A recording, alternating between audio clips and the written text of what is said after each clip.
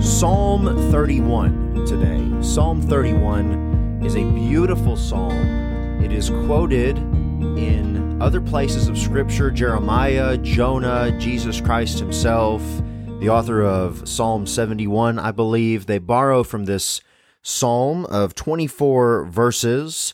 Thank you for listening today. It's Monday, December the 5th, and as we study Psalm 31 this week, and I'm thinking some of next week, it's an exciting time in the Stansel family. We are going to Ohio this week to begin the pastorate at Calvary Baptist Church in Shelby, Ohio, this coming Sunday, December 11th, and we're very excited about that. The opportunity the Lord has given us and the place to which God has called us and the people to whom God has called us to serve. And so I'm very excited about that. And so you pray for us if it comes up in your mind and we cross your mind, that God would bless the travels and preparations and all of that this week. But Psalm 31, we'll do a bit of a survey here today. I'd like to read the whole psalm to you. I really like going verse by verse, and I'll always do that. But sometimes, all the time, you've really got to get a sense of the whole psalm or the whole passage if you're really going to understand the heartbeat of the intent of the psalm. And what you'll find in the Psalms of David, this is a Psalm of David. It's entitled "To the Chief Musician, a Psalm of David." What you'll find in these is that there is the highs and the lows, the high, the low, contained in one chapter. Because David will have a crying out to God. He is trying to be delivered from the pit, like we saw last week, and it's in a really bad spot, and he gives this earnest prayer, and then he encourages himself in the Lord, or the Lord answers the prayer, and it always ends on a high note. He has the high, or the victory, or the encouragement.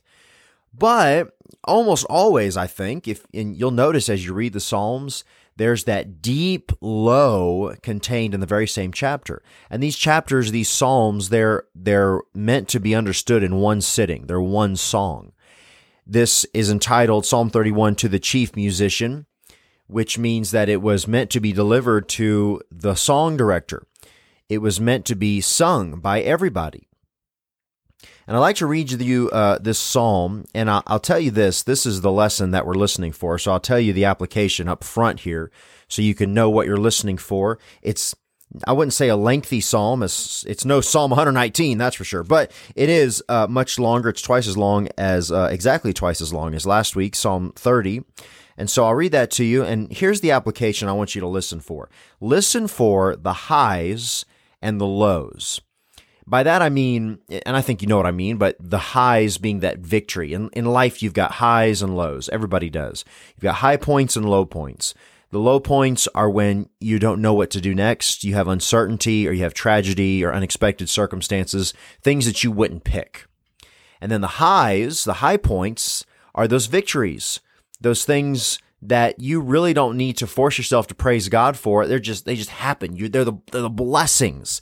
You're rejoicing. Everything is good. Everything is paid for. Everybody is healthy. Everything is working out. Those are the high points, the victories. And life is made up of those. Every life, every time, all the time, forever is, and on this side of eternity, the high points and the low points. It's just going to happen. And you'll hear sermons and people encourage you to, and I've done this, and I'm sure I'll do this from now on and still again, but you'll hear that you need to praise God even in the low points, even in the valleys, right? God is good. And yes, absolutely, I agree. But what's kind of implied by that statement, even in the low points, is that the low point is something that you shouldn't praise God for. But what I'd like to tell you, and it's sort of and I don't consider myself a mature Christian, but I think it's something that a mature Christian eventually realizes and gets to the point of understanding as they read the Scripture and walk with God for a long time, that it's not easy at all. It's counter to what we would understand. But because of the low points and for the low points, we praise God. Praise God for the highs, praise God for the lows, praise God in it all.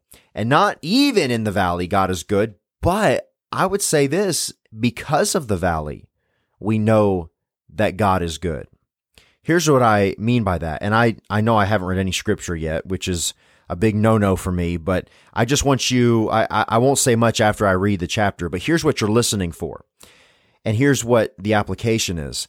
The highs in life imply the lows. And the lows make the highs possible. We wish that life could all be victory, but if it were all victory, then there would be no victory. Because there has to be the low points in order for there to be high points.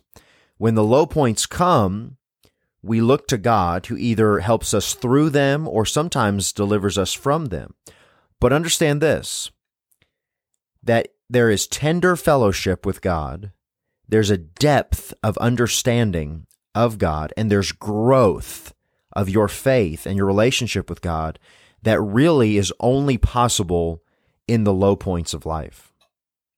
And it's in the low points that you learn about God and you experience that He can be trusted and that He is everything that the Word of God says that He is.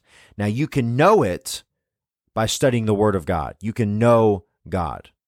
This is His Word. But you really experience God when you put Him to the test in a different way. And there are some things, I was talking to somebody recently, there's just some things that you can't really know until you've gone through it or experienced it. Particularly, we're talking about ministry, just different things. And there's things about God that you can know, but you experience when you are in the valleys, when you are in the low points. And so then, remember I said the highs imply the lows, and then when you get to the highs, you're praising God, but in a different way. You're praising God for the highs, but it's an informed praise because of what you learned about God in the low points. If this chapter, Psalm 31, could have a title, maybe it could be a lot of things, but maybe I'd say God is our refuge. God is our refuge. Here we go, Psalm 31. In Thee, O Lord, do I put my trust. Let me never be ashamed. Deliver me in Thy righteousness. Bow down Thine ear to me. Deliver me speedily. Be Thou my strong rock, for an house of defense to save me. For Thou art my rock and my fortress. Therefore, for Thy name's sake, lead me and guide me. Pull me out of the net that they have laid privily for me, for Thou art my strength. Into Thine hand I commit my spirit. Thou hast redeemed me, O Lord God of truth. I've hated them that regard lying vanities, but I trust in the Lord.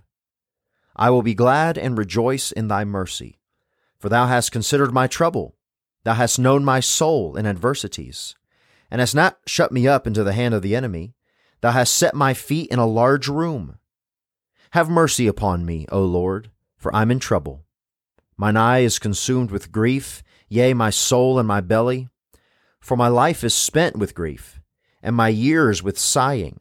My strength faileth because of mine iniquity, and my bones are consumed. I was a reproach among all mine enemies, but especially among my neighbors, and a fear to mine acquaintance. They that did see me without fled from me. I'm forgotten as a dead man out of mind. I'm like a broken vessel. For I have heard the slander of many. Fear was on every side, while they took counsel together against me. They devised to take away my life. But I trusted in Thee, O Lord. I said, Thou art my God. My times are in Thy hand. Deliver me from the hand of mine enemies, and from them that persecute me. Make Thy face to shine upon Thy servant. Save me for Thy mercy's sake. Let me not be ashamed, O Lord, for I have called upon Thee.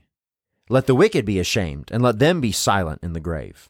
Let the lying lips be put to silence, which speak grievous things proudly and contemptuously against the righteous. Oh, how great is Thy goodness, which Thou hast laid up for them that fear Thee, which Thou hast wrought for them that trust in Thee before the sons of men. Thou shalt hide them in the secret of Thy presence from the pride of man. Thou shalt keep them secretly in a pavilion from the strife of tongues. Blessed be the Lord, for He hath showed me His marvelous kindness in a strong city. For I said in my haste, I am cut off from before Thine eyes. Nevertheless, thou heardest the voice of my supplications when I cried unto thee. O love the Lord, all ye his saints, for the Lord preserveth the faithful, and plentifully rewardeth the proud doer. Be of good courage, and he shall strengthen your heart, all ye that hope